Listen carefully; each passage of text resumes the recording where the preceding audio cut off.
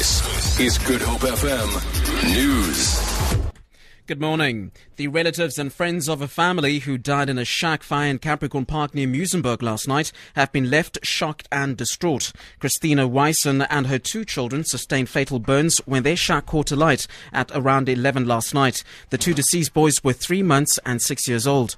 Wyson's husband sustained burn wounds and was taken to hospital.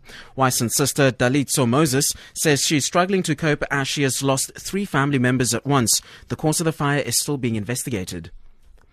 The National Assembly Sub-Rules Committee that is reviewing the National Assembly rules is expected to meet to receive the inputs of political parties on the draft rules.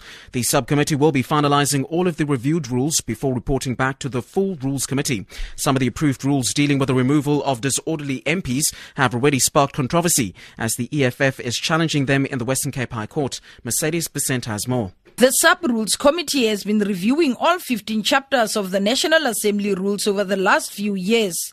The rules have been reviewed for various reasons.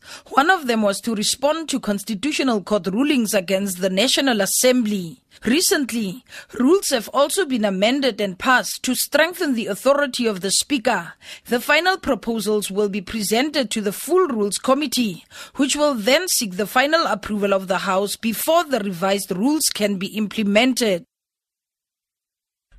The Food and Allied Workers Union will embark on a protest march morning in a bid to halt the intended closure of the Lucky Star fish meal operations in Hout Bay by the Ocean Group. The company proposed the closure following complaints from Hout Bay residents about an unpleasant smell coming from the factory.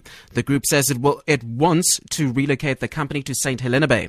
FAWU's national organizer Zolani Mbandwa says the intended handing over of their memorandum to the Cape Town Mayor Patricia de Lille. We strongly believe that the Lucky Star operations can still operate in Hout Bay. There's no need of that company to move and operate in St. Helena Bay.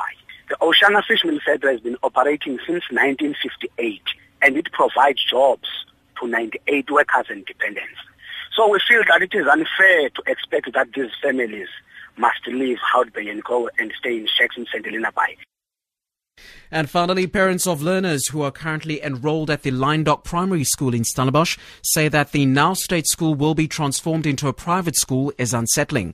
The school is currently housed on a private property which will be taken over by the Spark Private Schools from the end of the year. Parent Felicia Kortje says they fear that the children might struggle to learn English, as they are mainly Afrikaans speaking. I'm Afrikaans speaking, and so are my children, and now they must speak English, and that's a problem. How are my children going to be in English? And it's a private school, so there are a lot of things that are not right. I feel it's unfair because it was short notice. There wasn't a lot of discussions with the parents or with the community. For Good Hope FM News, I am Eugene Batani.